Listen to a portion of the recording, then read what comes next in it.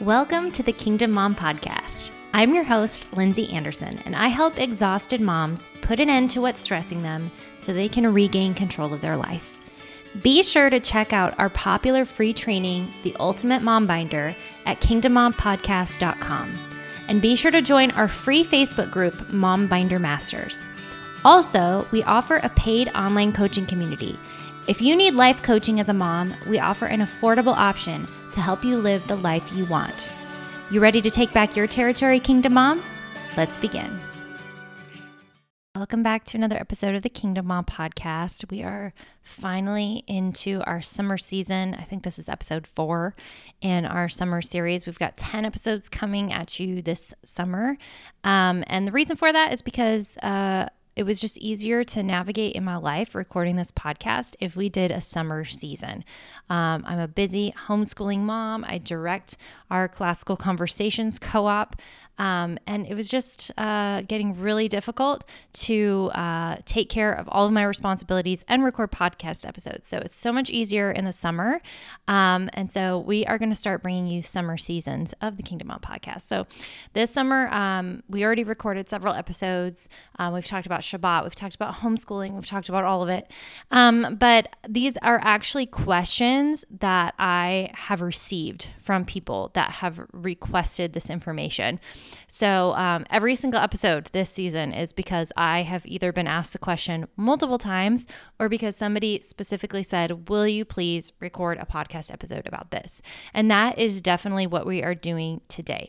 So I had this question emailed to me, and I've actually, quite frankly, had this question asked to me several times throughout my whole Kingdom Mom journey. And what's really interesting is this question is actually the basis for Kingdom Mom and the reason why I even started Kingdom Mom in the first place is because somebody taught this to me, and I see so many Christian moms who don't quite get this. They struggle with this. And really, once we can figure this out, this is what makes like this snowball effect in the rest of our life. Because the reason why we don't do a lot of things that we should be doing in our Christian walk is because this element is missing, and it has to do with our core fundamental identity. And so the question that I was asked is, how do you receive your kingdom identity as a daughter of God, right? A son or daughter of God. And I mean, I'm probably talking to a mom if you're listening to the Kingdom Mom Podcast, although I do know a few dads that listen to this podcast. But how do I receive that identity as a daughter? Like, how do I actually, like, I don't feel, either you don't feel worthy of it, or like you don't understand what that actually practically means. If you're like me, I am kind of like, I like to be really organized and structured in the way that I think. And so when somebody gives me like an abstract kind of an idea, I'm like, okay, yeah, but what does that mean practically, right? like when somebody says, how do you hear from God? Okay, like, and then they're like, it's just, you hear the Spirit. It's like, okay, but what do you mean? Like, what practically, right? So these are things that I needed somebody to kind of hold my hand and walk me through. So today I hope to kind of hold your hand and walk you through a little bit. Okay. So kingdom identity is really what started Kingdom Mom. And the thought is that before we are anything else, and this goes into the priorities episode that we talked about earlier, right? Before we take on any other roles in our life, the first role that we should be taking on is daughter of God. That is our first fundamental role before we are a wife, before we are a mother. We are a daughter of God. And that is actually how we step into the role of being a kingdom mom, is by actually being a daughter first. Okay? So the question is, how do I receive that? What does that practically look like to be a daughter of God? So I want to start by seeing what God actually says about this, right? And we're actually going to be looking in the Gospel of John, John chapter 1. Now, I love John chapter 1. If you are a classical homeschooler like we are, John chapter 1 probably has a special place in your heart as well. And the reason being is that our kids actually memorize a good chunk of John 1 in both English and Latin. We're actually getting ready to do that again this year, and it's one of my favorite things. In the beginning was the Word, and the Word was with God, and the Word was God, right? We do that whole thing, and then we do it in Latin, in principio erat verbum.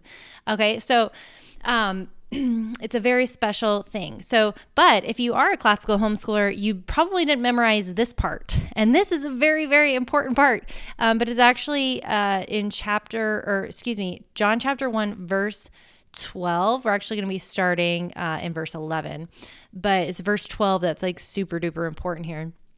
And this is kind of after that section that we memorize, okay? But it's still so important. So this is John saying this, and he's talking about Jesus. Well, he's talking about God, but he's just explained that in the beginning basically was Jesus. And Jesus was with God, and Jesus was God, and Jesus was the Word, right? Jesus is the Word. He was the Word made flesh. So John has just got done explaining kind of this concept to people, this theological concept. And in verse 11, he says, he came to his own, and his own people did not receive him. Then verse 12, but to all who did receive him, who believed in his name, he gave the right to become children of God, who were born not of blood, nor of the will of the flesh, nor of the will of man, but of God. Okay, so it very, very clearly says right here that for those who believe and receive him, that you are given the right to become children of God. Okay, so I want to kind of take you on a journey of how I learned this and how I started to practically apply it, because sometimes I think you need to, like, it's one thing to read that, right? And it's like, okay, well, there's a few things in there. Number one, I have to receive him, right? But then I've been given the right to become a child of God. So this is one way that I explained it. As an American over the age of 18, an American citizen, I have the right to vote. Okay? I have that fundamental right. However, it is my choice whether or not I exercise that right. Okay? I can choose to not go vote. All right? So I've been given the right, but it is actually my choice of whether or not to go exercise that right. So there's two kind of action things on our end from this verse. And one of them is we have to first receive. We have to receive it. We have to receive.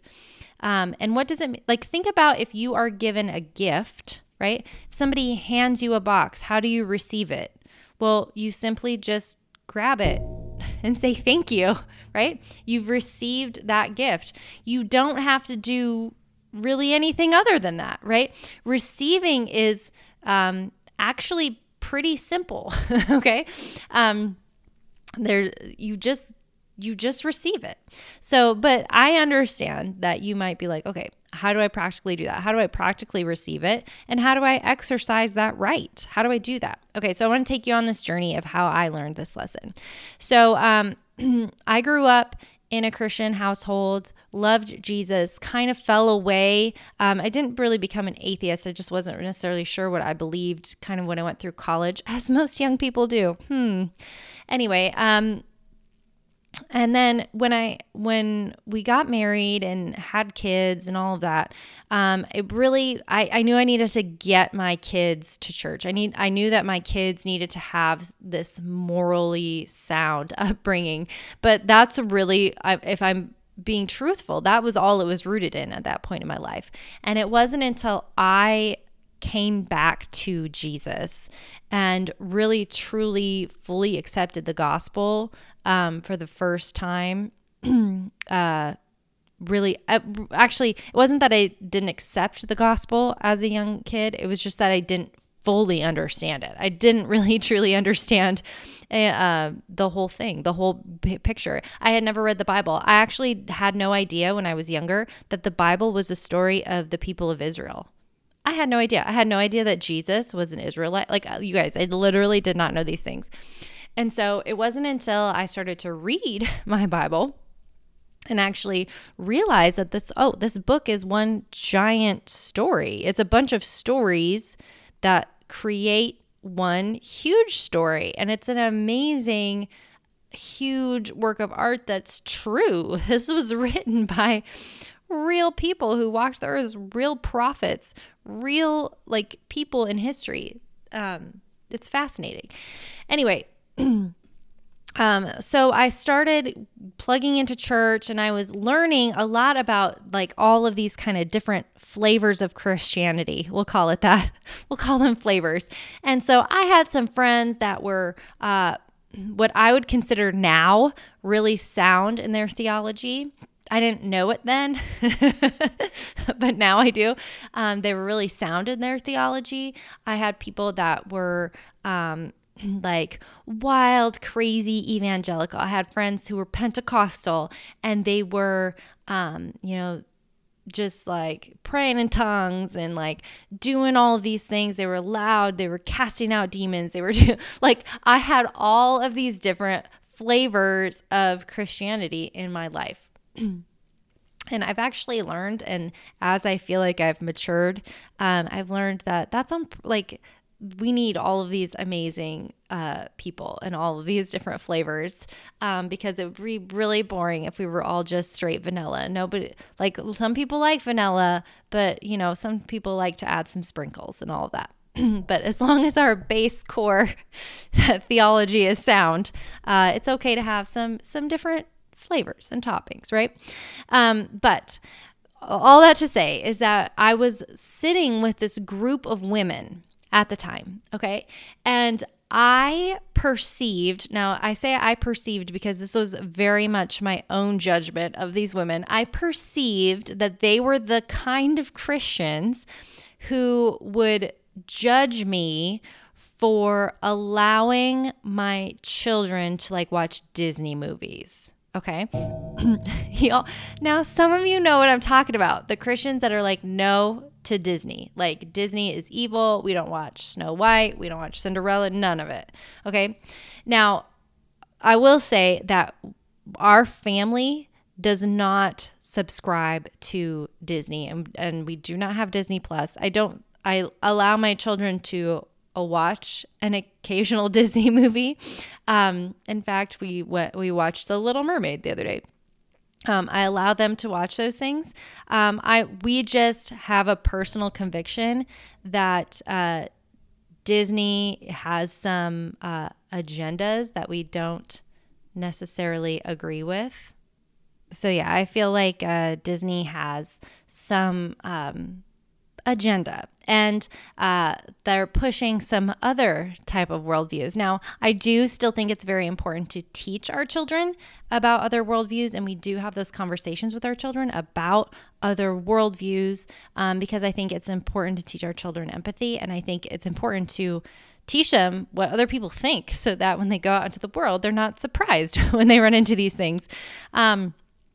However, I think that that's my responsibility, and I don't think it's the responsibility of somebody who maybe doesn't have my child's best interest. And plus, as somebody with a marketing background, it's not so much about teaching children about other ideologies and worldviews. It's about impressing those worldviews onto children against sometimes their parents' will. Anyway, all that to say, I do allow Disney in moderation. I'm not like somebody who's not like letting their kid watch Lion King or something like that. But anyway, at this point in my life, I was pretty sure that these were people who were like, Disney is evil. Okay. And my child at the time was obsessed. Listen, y'all, she was obsessed with Frozen. She was constantly dressed up as Elsa. She was constantly singing Let It Go. She was constantly in her own little princess world, and she was always in a princess dress. Anyway, and I remember we were having this discussion, and I said to these women, I said, I don't even know why I said it, because I was already afraid that they were going to judge me. And I said, I feel like my daughter is just obsessed with dressing like a princess, and she puts on the dress and she sings the songs and she does this. And, I'm worried that she's kind of idolizing some of this stuff. And one of these women, in all of her grace and in all of her wisdom, probably recognizing that I was a baby Christian at the time and just not quite sound in my thought process, she said to me, she's like, well, sweetheart, of course she dresses up and wants to be a princess. She is a princess. When your dad is the king of the entire universe, that makes you a princess. And I sat there and first of all, I was shocked that they weren't like, yeah, you shouldn't do Disney. No. But I had never even thought of that. I had never thought of that. That if your dad is the king, if your father's the king of the entire universe and you're his kid, that makes you a princess, right? And so I went home and I just pondered that for days and days and days. And my husband and I are very, very into history. We love history. We love teaching history to our kids. I love learning about rulers and cultures and how these kingdoms and everything came to be. And I really enjoy studying the medieval period and when all of these kings were there. In fact, Jared and I were just kind of learning about Alfred the Great, right? Alfred the Great of England. And, just all of the bad rulers, the ones that aren't good, like King Henry VIII, right? And also, if you study the Bible in some of these books where it talks about all of the different rulers of Israel over the years, over the generations, right? And what's interesting to me is they're all rulers. They all have the title, right? They all have the title of king or prince or princess or queen. They all have this title, right? But there's a difference between good rulers and bad rulers. There's a difference between rulers who help their constituents prosper, and there's rulers who are selfish, conceited, power hungry, and their kingdom goes down the tube, right? And we see this all throughout history. We see it all throughout all of the different kingdoms of the world, right? We even see it with elected rulers. We see it literally in our country, right? And we don't have kings and queens. We have elected rulers. So we see this play out, right?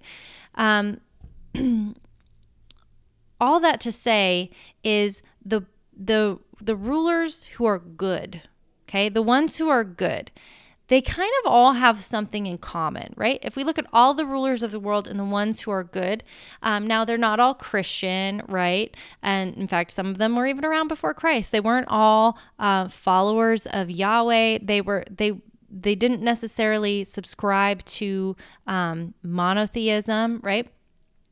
But they did all have something in common.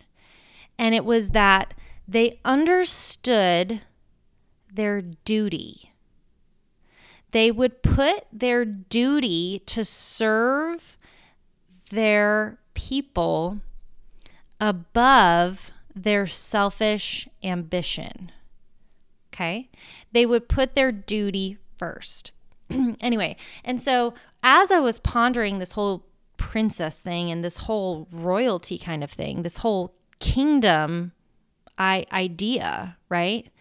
I started to think about duty and what that meant and why those who understood their duty tended to serve better and they weren't necessarily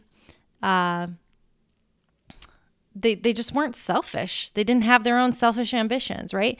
And then I thought about how royalty carries themselves, how they carry themselves. So I specifically like to use like the royalty in England because that's what the whole world is familiar with. And I talk to them about, when we talk in Kingdom Mom, I talk about like, what are they wearing? Like you don't see Kate Middleton, Princess Catherine, you don't see her like running around in sweatpants. Like you just don't. She always carries herself very well. She's got good posture, right? She's got a smile on her face and a pep in her step, right? Does not mean her life is perfect, but that's how she carries herself, right, in a certain way. So I really started to think about this and started to think about, well, then what does it mean if this is how it looks, in the world, what does it mean in the kingdom of God, right? So number one, okay, I want to give this example too. You also don't see like Princess Catherine and Prince William. You don't like see them going out and being farmers, right? They're not like, you know what? I don't necessarily want to do this. I'm going to go farm instead, right? They do what they were assigned to do by their birthright, right?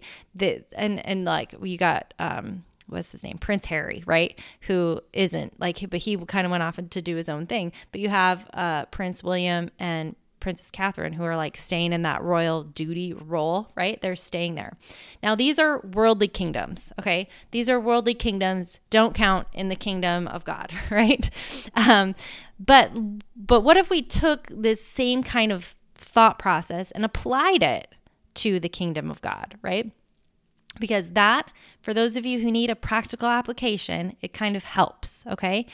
The reason why they're not being farmers, they're not just going and putting on some overalls and going and pitching manure or whatever, is because that's not the duty that they were given, okay? That's not how they carry themselves, okay? So now let's think about this in terms of being a child of God. See, number one is you have to recognize that you are in a royal position, okay? Because farmers in England aren't royalty, okay? Royalty is royalty, okay? They're in that role. And so if they don't recognize that, hey, we're the prince and princess of the UK, right? I know that some of y'all are from the UK and you're going to correct me because I'm not using the proper titles. Listen, I'm American and I just have to apologize because I don't know, okay? I know I'm not using the proper terminology, but you get what I'm saying. It still works for the example, okay? But like, you have to recognize that you're not a farmer and that you're royalty, okay? Like, you have to recognize that you're not just a regular person in this world. You have to recognize that you're royalty to receive a royal role, okay? That might be confusing. I hope it gets less confusing as I go on, okay? So number one is you have to recognize that you are actually a daughter of God, and you need to recognize that that means that you are in a kingdom and that you have a duty inside of that kingdom. But if you don't recognize that you are a part of that royal bloodline, you'll go out in the world and try to do all of these other things, never recognizing what your role was and what your duty was. Okay, that's what I'm trying to say. There's nothing wrong with farmers. In fact, I grew up on a farm. It's nothing against farmers. But you need to understand where your place is. You need to understand where your place is, okay? So, so actually, I think like Prince William and Prince Harry are perfect examples, right? So it's up to you whether or not you receive that title. So like Prince Harry, right? He decided like, nah, I'm good. I'm going to go do my own thing, right? Whereas Prince William received the title, right? And he's like, okay, yes, I'm going to take on this duty. I'm going to receive it. Okay. So you have the option as a believer. Okay. You have the option of receiving Jesus. You have the option of receiving the title. You have been given the right to be called children of God. You've been given the right to step into that. But I can tell you that a lot of people choose not to exercise that right, but you have been given the right. So it's up to you to say, okay, yes, this is my duty. This is where I belong, right? This is where I'm going to be, right? And then we go back to what makes a good ruler. So we are to rule and reign. We are to rule and reign. But what does a good ruler actually do? Well, they put duty ahead of their own selfish ambitions. So what does it mean to be a child of God? It means to follow Jesus and to put that duty ahead of everything else. Okay, now hear me. So if you listen to the priorities episode that we did, which you should really go listen to the priorities episode if you have not, putting God and putting what He wants for your life ahead of everything else means that you will do things like have your priorities in the proper order. Okay? It means that you will speak differently. Royalty speaks differently than non-royalty. It means you will carry yourself differently. It means you will choose different tasks. It means that every aspect of your life will be changed because of the role that you choose to receive. It's given to you, but you choose to receive it and you choose to put duty ahead. Okay? But the beautiful thing is that your dad isn't the King of England. King Charles is not your dad. Your dad is the king of the entire universe, and he loves you. And he has amazing things planned for you. Doesn't mean you're not going to walk through hard things. It doesn't mean that it's not going to be really hard sometimes to live out those priorities.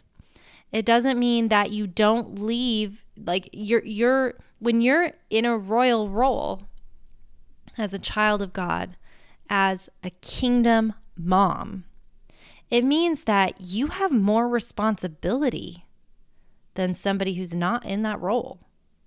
You have territory to protect.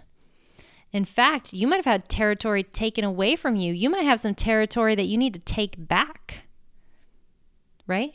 So it changes the way that you view yourself. You see, nothing really actually changes. Like when you say, like if somebody says to me, how do I receive the kingdom identity? You have a kingdom identity already if you believe in Jesus and have accepted him in your life. You have that kingdom identity already. It's just a matter of whether or not you are going to exercise, you're going to receive it and exercise the right to operate in it. So it's already yours. It's yours for the taking, but we have been given free will. We're given a choice. We've been given the right to be children of God. So the question is will you step into it? So what does that look like? Well, my pastor always says this. He says, it sounds a lot like hearing and obeying. Hear and obey, hear and obey, hear and obey. Are you listening? Are you reading the word? Do you know what your role even is? Do you know what it means to be a follower of Jesus? Do you understand that task and that responsibility? Because if you're going to be royalty, if you're gonna step in that, then you need some training. Like good kings and queens were trained and taught how to be good kings and queens, right? They were taught. So I really hope that helped. I suspect that there might be some questions after this one, because this truly is like one of the hardest things for people to grasp, which is why we talk about it so much at Kingdom Mom. And then what we do inside of Kingdom Mom is we break it down like, okay, what does that look like? What do your tasks look like? What does your duty look like in your marriage? What does your duty look like in your personal relationship with God? What does your duty look like as a mom? What does your duty look like in your finances? What does your duty look like in maybe anything that you do for work, right? Are you bringing goodness and excellence to those things? What does it actually look like? So if you need help with like, okay, I understand the whole kingdom identity thing, but how do I practically apply that in my finances? That's when you might want to get inside of Kingdom Mom.